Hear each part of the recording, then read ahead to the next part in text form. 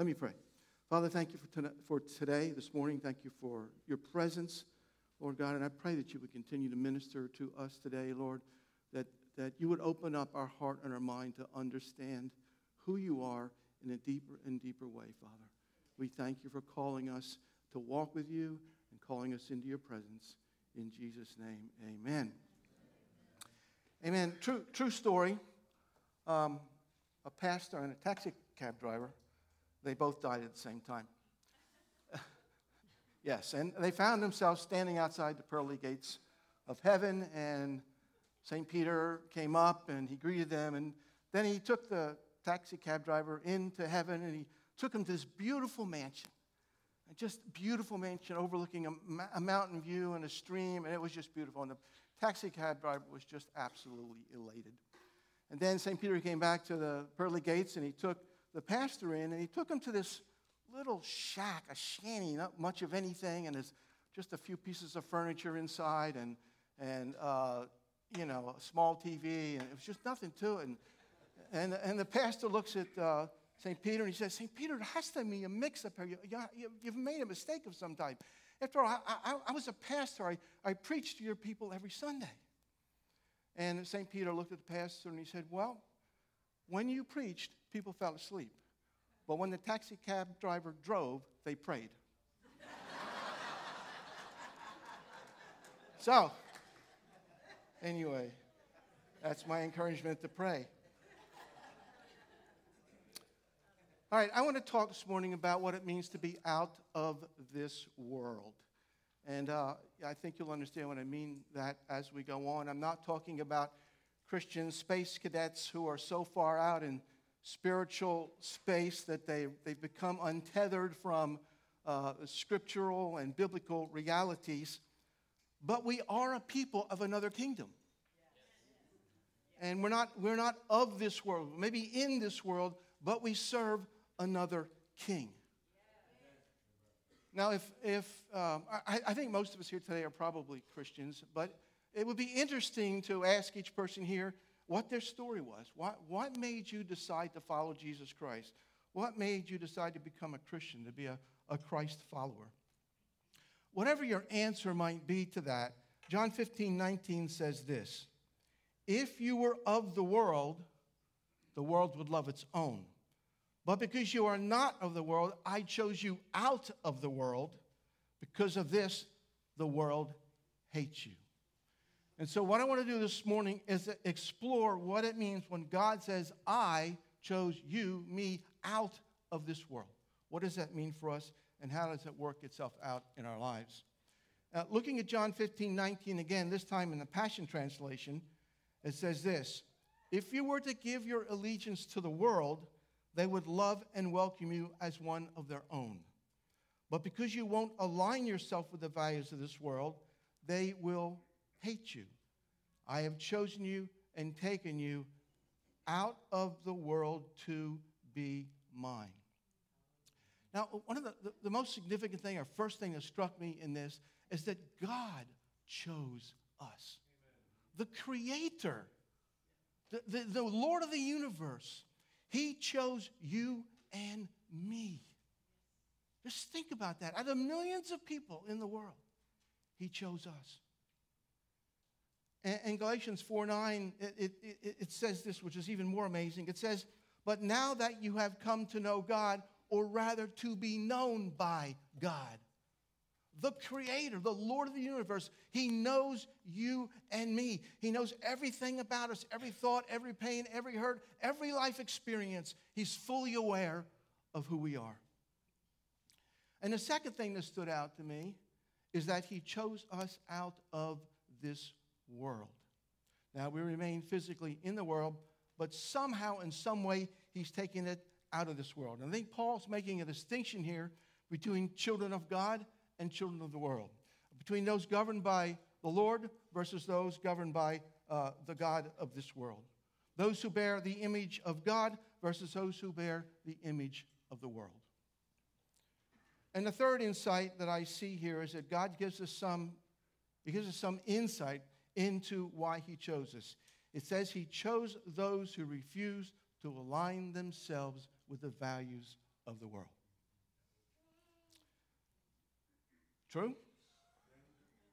All right, John 14:12. Jesus says, truly, truly, I say to you, he who believes in me, the works that I do, he will do also, and greater works than these he will do, because I go to the Father.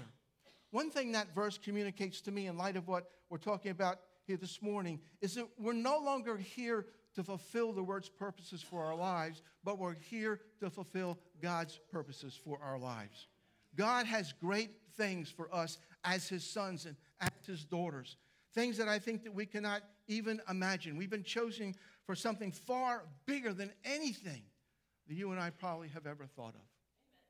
In fact, in John 15:16, looking back at John 15:16 again, it says, you did not choose me, but I chose you, and I appointed you that you would go and bear fruit. You did not choose me, but I chose you and appointed you that you would go and bear fruit, and that your fruit would remain, so that whatever you ask of the Father in my name, he may give to you. God says, I chose you. Now, you may believe that you independently made the decision to choose God or to follow God. But somehow, in some way, God is the initiator of our relationship with him. And he led us, and he opened the door for us to have this incredible relationship with him. And of course, I believe God makes that offer available to everyone. And of course, there's those who choose it and those who don't. Now, what I want to look at is two words in that verse. First of all, it says, I chose you. It's interesting that word means to select for oneself with the idea of showing kindness and favor to. To select for oneself with the idea of showing kindness and favor to them. And I appointed you. That word means to set in a place with a sense of purpose. In other words, God chose us. He selected each of us to show us kindness and favor. He appointed us. He set each of us in a particular place in this life, giving to us purpose, meaning, and significance. It's incredible what God has done for us as his children, and the doors that he's opened and is opening for us as members of the family of God. You know, we live in a very troubled world, disconnected in many ways from any sense of a divine creator or God. And as a result, I think our nation faces a serious identity crisis. And you can see this in the high suicide rate. You can see this in the confusion over genders and sex, ignoring of biblical realities. You can see this in all this ESG and DEI stuff. Rational thought, the facts and truth about reality have been replaced by emotions and feelings. And even our experts, even the latest Supreme Court justice, can't even define what a woman is. People are searching for something. They're searching to know who they are. They're searching to understand where they belong. They're searching to figure out how they relate to the world around them. And as a result of rejecting God, I believe people are trying desperately to be someone other than who God created them to be. Because they've rejected the Creator. And in essence, they are rejecting the Creator's purpose for their lives, and I believe thus all the confusion that we see, not just really in our country, but around the world today. And obviously, I think evolutionary teaching and atheistic teaching is at the root of the problem. I believe every person was created to reflect some aspect of God. We were created to be in his image, to be his image bearer. And our identity, I think, starts with understanding, first of all, who God is, and then understanding who God has made us to be. Now, John 15:16, which I just read, gives us some ideas and understanding of that. Let me read it again. He says, you did not choose me, but I chose you. And I appointed you that you would go and bear fruit, and that your fruit would remain, so that whatever you ask of the Father in my name, he may give to you. Now, why were we chosen and appointed? And this scripture really tells us that. It says, first, we were chosen and appointed so that we would go and bear lasting fruit. In Christ, our lives have purpose.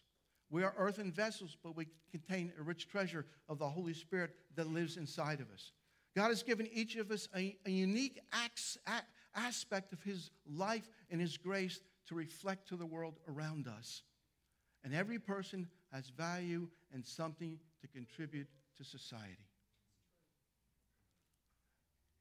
So first, he selected us so we would go and bear lasting fruit. Second, it says that he selected us and appointed us so that whatever we ask of the Father in Jesus' name, he would grant to us. Think about what that verse says. Whatever we ask of the Father in Jesus' name, that he will grant that to us. You don't just give that authority to anyone. That's a pretty incredible statement. We've been adopted into the family of God. We're heirs of God. We're fellow heirs with Christ. And we are trusted members of God's family. And we have a high calling on our lives and a great responsibility to search out and to know God's heart, to discover truth, to uncover kingdom principles hidden in the Word of God. Why? So that we will know the heart and mind of God, and therefore we will know what we should ask of the Father in Jesus' name.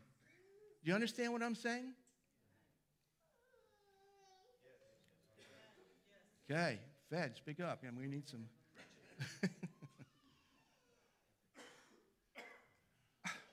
You know, too often we throw our prayers out without even considering whether God can answer those prayers or not.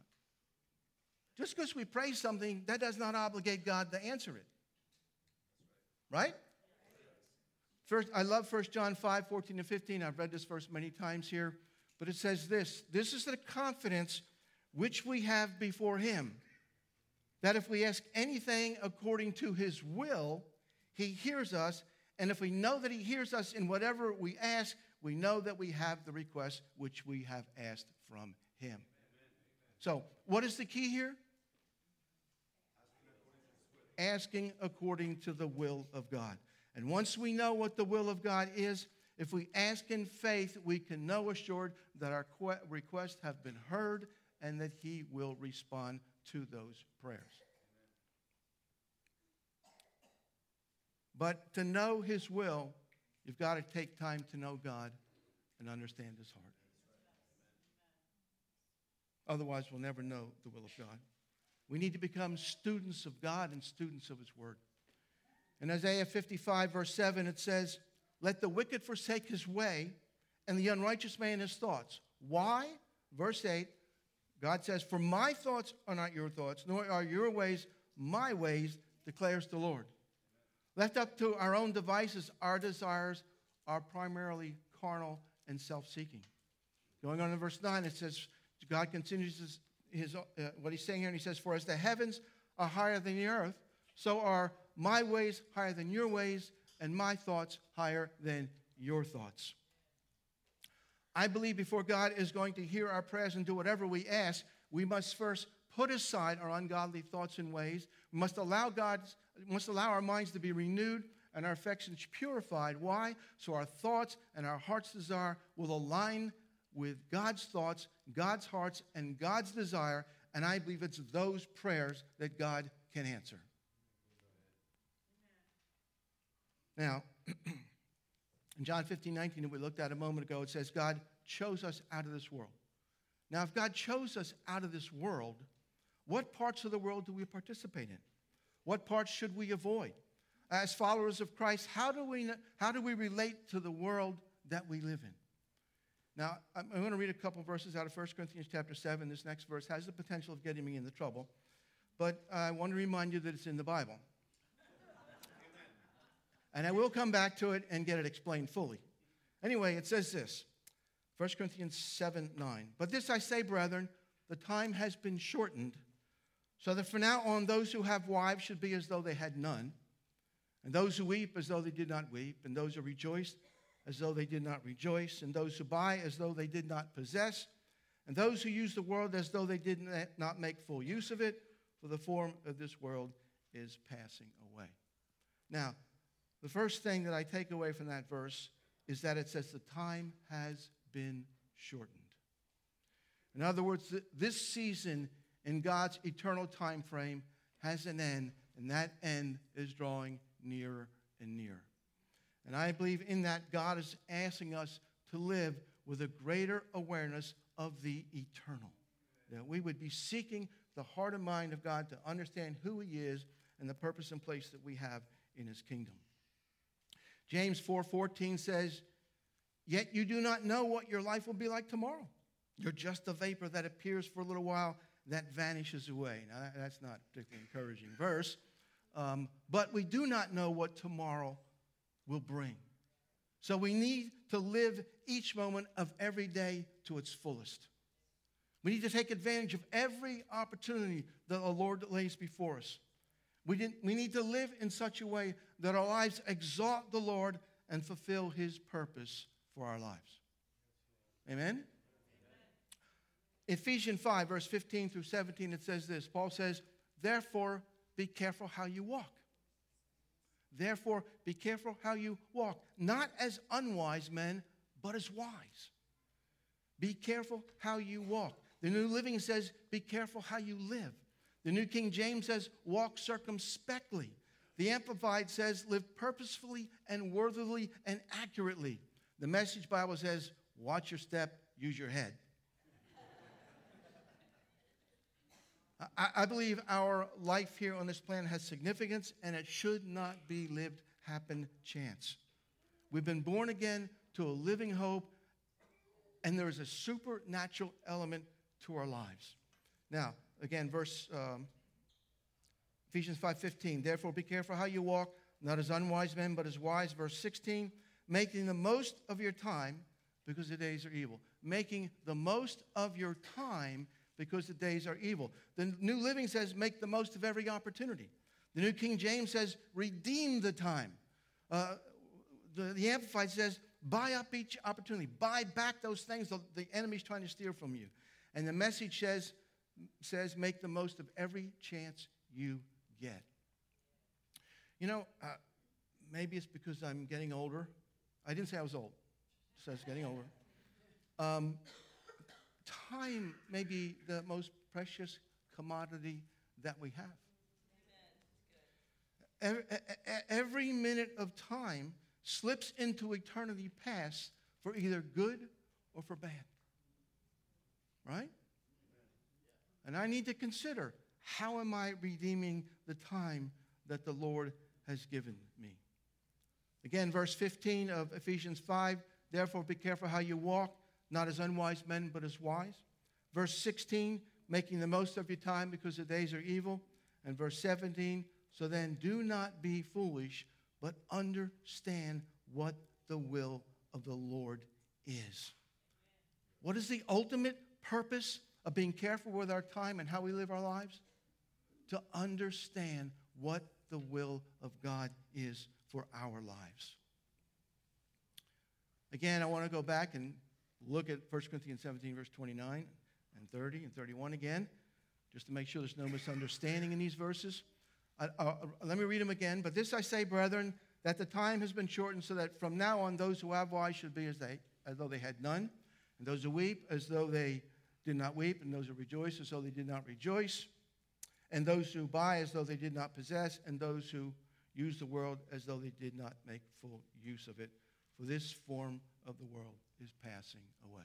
Now, taking those verses as a whole, what I believe Paul is saying is that in our relationships, in our times of weeping and mourning, in our times of rejoicing and celebration, when buying a house or a new car, and going off to work every day, in our academic pursuits, and whatever we do, that we be careful of anything that would draw us away from our devotion to the Lord. Now, obviously, there are some distractions in life that we cannot avoid. And some of those distractions are actually responsibilities that we have towards our spouses, our families, work, church, wherever. And just to make things perfectly clear for husbands, when Paul says those who have wives should live as if they had no wife, he is not saying, guys, that we can now ignore the needs of our wives and families, that we can spend more time with the guys, that we can spend more time watching TV and sports. He is saying that every aspect of our lives, even our family life, needs to be lived for the glory of God. Actually, I believe for husbands, this means we're called to a higher calling in our relationship with our wives and our families. So how do we live as a couple? How do we live as parents? How do we live as a family? And to love our spouses and families and children and take care of our relationships, to glorify the Lord in the middle of everyday responsibilities. Now, obviously, I would say this. Obviously, there's a place to relax and take time, unwind, and have fun. But we need to be developing a growing awareness of the eternal purposes of God in our lives. 1 Corinthians 6:12 says this, all things are lawful for me, but not all things are profitable. All things are lawful for me, but I will not be mastered by anything. This verse has always stood out to me, and I think there's a lot of significance in it. And we might ask ourselves, are there things in our lives, activities, possessions, that dictate to us how we use our time, how we use our resources, how we use our energy? Are there things that have become our masters instead of us being their master? Just think about that for a minute.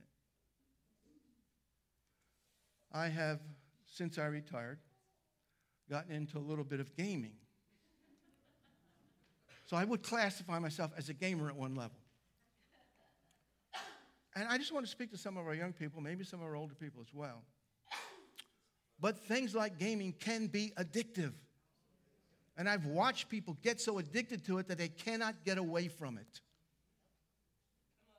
We need to be careful about entertaining anything that draws our devotion away from God. I would say the same for sports. Some guys are so committed to sports, they have to watch every sport event there is on TV to the neglect of their wives and their families. And there's any other number of things that you can look at, my own addiction to gaming. You can look at all those things. So we need to be careful. How we live the lives God's given us, how we use the time He's given us, what we're doing with our lives, what we're not doing with our lives. I would say this as an aside. Everything we own, every activity we are involved in takes a sliver out of the pie, which is our lives. And you can only divide the pie up in so many ways. And we need to decide what pieces of the pie are bigger than others and what we're going to cut our pie up into and what we're not going to cut our pie up into.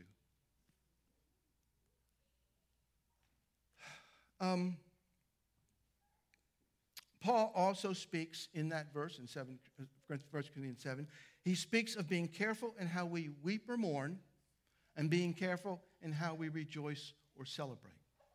Now, there's a story in the Old Testament in 2 Samuel.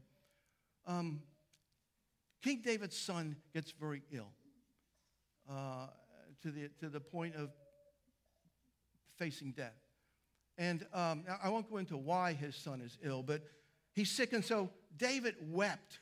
David fasted. David cried out to God that God would save his son, that God deliver his son, that God would heal his son. But as soon as his son died, it says that David got up, washed his face, and worshiped God. That's an astounding verse to me. He's cried out to God, he's fasted, he's prayed, he's sought the Lord with all his heart. As soon as his son dies, he gets up, he washes his face, and he goes in and he worships God. Now his servants were perplexed by David's response to all this, and so they asked him about it. And he says this in 2 Samuel chapter 12, verse 22. He said, "While the child was still alive, I fasted and wept. For I said, who knows? The Lord may be gracious to me that the child may live. But now he has died. Why should I fast? Can I bring him back again? I will go to him, but he will not return to me." I just think that's incredible. This is an Old Testament believer. I think that's incredible insight into eternal realities and a picture of David's deep faith in God and in his word. He knew that his son was not returning to him, but that he would see his son in the next life. He believed in resurrection, life after death. And I think in some ways, David had a greater revelation of spiritual realities than even many New Testament believers have today. Now, secondly, when David understood when it was time to mourn and it was time to get up and go on with life. Now, I don't want to be insensitive to this. I know that there are many stages of mourning, and people mourn in a variety of ways, and I've been through my own difficulties in my own life. But I believe when Paul says, and those who weep as though they did not weep, and those who rejoice as though they did not rejoice, he's encouraging us not to lose our eternal perspective and faith in God, even in earthly tragedies or loss, and even in good times when things are really going good, that we would not forget God and get distracted from our devotion to him. Lastly, in 1 Corinthians chapter 7, verse 30, Paul says, and those who buy as though they did not possess, and those who use the world as though they did not make full use of it, for the form of this world is passing away. In other words, we need to hold things lightly. Use them while we have them, but be ready to release them. Houses, cars, whatever, we might be asked to give them up at any time. Everything that we have belongs to the Lord, and we need to hold on to it lightly. 1 Timothy 6:7 says, for we have brought nothing into this world, and we take nothing out of it either. Now, again, just a little aside here. Keep in mind that every possession you have, every possession you own, demands some part of your time or energy or resources to use it, to clean it, to maintain it, and repair it. And men in particular, who are sometimes no more than grown-up boys, have a lot of toys. Every one of those things takes a part of your time. And we need to ask the Lord, what is a good way to spend our time and what is not? Is there anything in your life hindering your devotion to God? And so I think each of us must ask God, what part of the world can we be involved in? What part can we not be involved in? And I think the answer is going to be different for each person. Colossians chapter 3, verse 1 says this, therefore, if you've been raised up with Christ, keep seeking the things above where Christ is seated at the right hand of God. Set your mind on the things above, not the things that are on the earth. We need to be asking God for a greater awareness of spiritual realities and his eternal purposes for our lives. And I believe as the things above become our focus, the more the things above become our focus, the less attachment and pull the things of this earth is going to have on us. And he goes on in Colossians 3, he says, verse 3, for you've died, and your life is hidden with Christ in God. And when Christ, who is our life, is revealed, then you will be revealed with him in glory. Who's going to be revealed with Christ in glory? Those who have hidden their lives in him. It's those who have hidden their lives in Christ that are going to be revealed with Christ in glory. And the more we pursue the things above, the more they will become reality in our lives, and the less hold this world's going to have on us. Amen? All right, let me just wind this up with a few thoughts here. Consider what Paul says in Colossians 1, verse 13. He says, for he rescued us from the domain of darkness and transferred us into the kingdom of his beloved Son, in whom we have redemption, the forgiveness of sins. I've used this verse many times as well. God has transferred us out of the kingdom of this world, transferred us in his kingdom. He's essentially given us a one-way ticket out of this world into the kingdom of God. Now, some of us try to buy a ticket back, but that's not a good idea.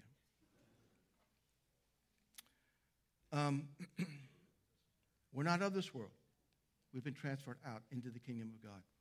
Jesus makes a very strong statement in Luke chapter 9, verse 62. He says this. Jesus was speaking to his disciples, and he said, no one, after putting his hand to the plow and looking back, is fit for the kingdom of God.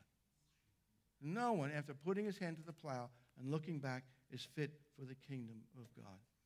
They used to plow rows for planting with an ox and some kind of hand plow thing that the farmer would hold on to. And if he would be looking over his shoulder, the straight lines that they wanted to plow, they would drift off those straight lines. And I think the same thing's true for us. As we look back over the shoulder at the old world, the old life, we're going to drift away from the purposes that God has for us. And so we need to keep our focus on the Lord. I like this quote by Soren Kierkegaard. I don't know. You know his name, Fed? No? Okay. Well, I can't pronounce his name. But anyway, he says this. Faith is a risk, an adventure that requires the denial of oneself. The tragedy of easy Christianity is that existence has ceased to be an adventure and a constant risk in the presence of God, but has become a form of morality and a doctrinal system. This is just paganism, cheap Christianity with neither cost nor pain. In other words, we tend to create belief systems that keep us safe rather than taking faith chances. You know, I do not want to be found unfit for the kingdom of God. And I know there's still many ways that the world plays a bigger part in my life than it should. And perhaps you've struggled with the same thing. It's good to remember that we're all a work in progress. We serve a good and a gracious God who understands our frailties, and He is for us. He is for us. Remember, the Creator has chosen you to show you favor. The Creator has appointed you to do great things. The Creator has filled you with His Holy Spirit. The Creator has imparted a unique portion of His grace to you. And the Creator has given you spiritual gifts and natural abilities, not just to build you up, but so you can build up and bless others.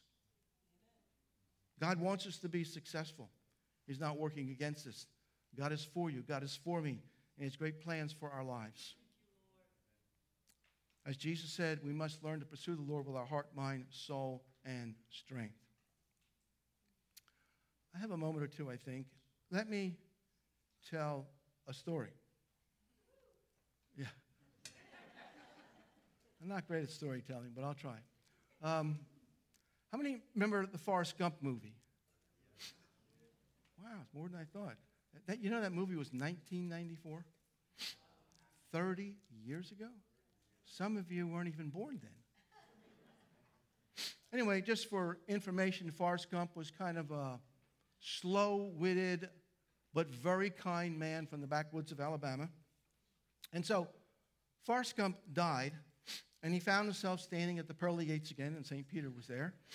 And St. Peter welcomed Forrest, glad to see you, Forrest. We've got a lot of people here right now, and so we've put together a 3-question entrance exam that you're going to have to pass if you're going to get into heaven. And Forrest says, oh, okay, let me know what it is. And St. Peter says, okay, there's 3 questions. Number 1, which 2 days of the week begin with the letter T? Number 2, how many seconds are in a year? And number 3, what is God's first name? Well, Forrest Gump takes the first question, what are 2 days in the week that begin with the letter T? And he said, that's easy, today and tomorrow.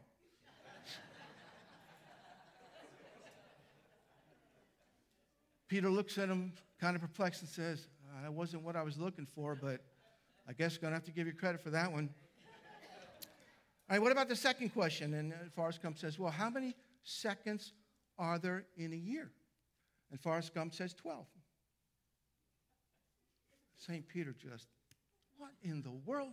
How did you end up with 12? Well, he said it's simple. January 2nd, February 2nd, March 2nd, April 2nd. There's 12 seconds in a year.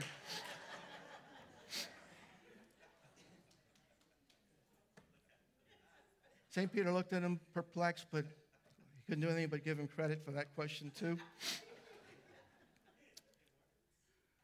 And the last question Forrest Gump's was, what is God's first name? Forrest Gump said, well, his first name is Andy. St. Peter's looking at him. What? First name is Andy? How did you come up with Andy? Well, he said we used to sing this song in church, and he walks with me, and he talks with me, and he tells me I'm his own. So his first name is Andy. All right, now, there was really a purpose in telling that story. Forrest Gump had a way of looking at things from a different perspective. And sometimes I think it's good for us to step back from our lives and examine our lives and try to look at our lives from a different perspective, maybe try to look at it from God's perspective, but to really take some time and look at our lives. And ask God, what should I change in my life? Does anything need to be changed? What should I change? What do I need to take out of my life that might be hindering my devotion to you, Lord? Maybe there's something I need to put in my life that would further my walk with you or my devotion to you. And so I think there's a place for us as well to maybe try to have a little different perspective on who we are, to step back and to ask God, am I pleasing you right now? Is there anything in my life that you're not happy with? Anything hindering me in my walk with you, Lord? Is there something I'm doing that I shouldn't be doing? Is there something I'm not doing that I should be doing? And so I just would encourage each of us, like I said, I believe God chose us to show favor toward us, and he appointed us because he has great purposes for our lives. And he's given us a sense of purpose and meaning. And I believe every person here is valuable in the eyes of the Lord. And every person here has something to offer. Every person here reflects a unique aspect of God's grace. Every person. Even those you might think are weird. Every person reflects a unique aspect of who God is. And we get to be image bearers of the living God. We get to demonstrate to the world by the way we live our lives who God is and how important we are in his eyes. And so, what time do you want to end? What time do we end? 11:37? Oh, I thought you were saying you need to end at 11:37. Yeah. Could you set the band up for a moment? We're just going to do a quick song. And I want to just encourage us to do this. As the band comes up and they lead us in this song, this will be the closing song, and Keith, you can close out after this song. I just want to open the altars if you want to come up and just seek the Lord. And ask God, help me to look at my life the way you look at my life. Help me to see you the way you see me. Help me, God, to evaluate how I'm living my life, what I'm doing, what I'm not doing, and how you would have me change that. So as the team begins to worship, please take a moment, whether you're in your chairs or whether you come up forward here, and just ask God to speak to your heart this morning about what he has for your life and how he views your life. Amen? Thank you.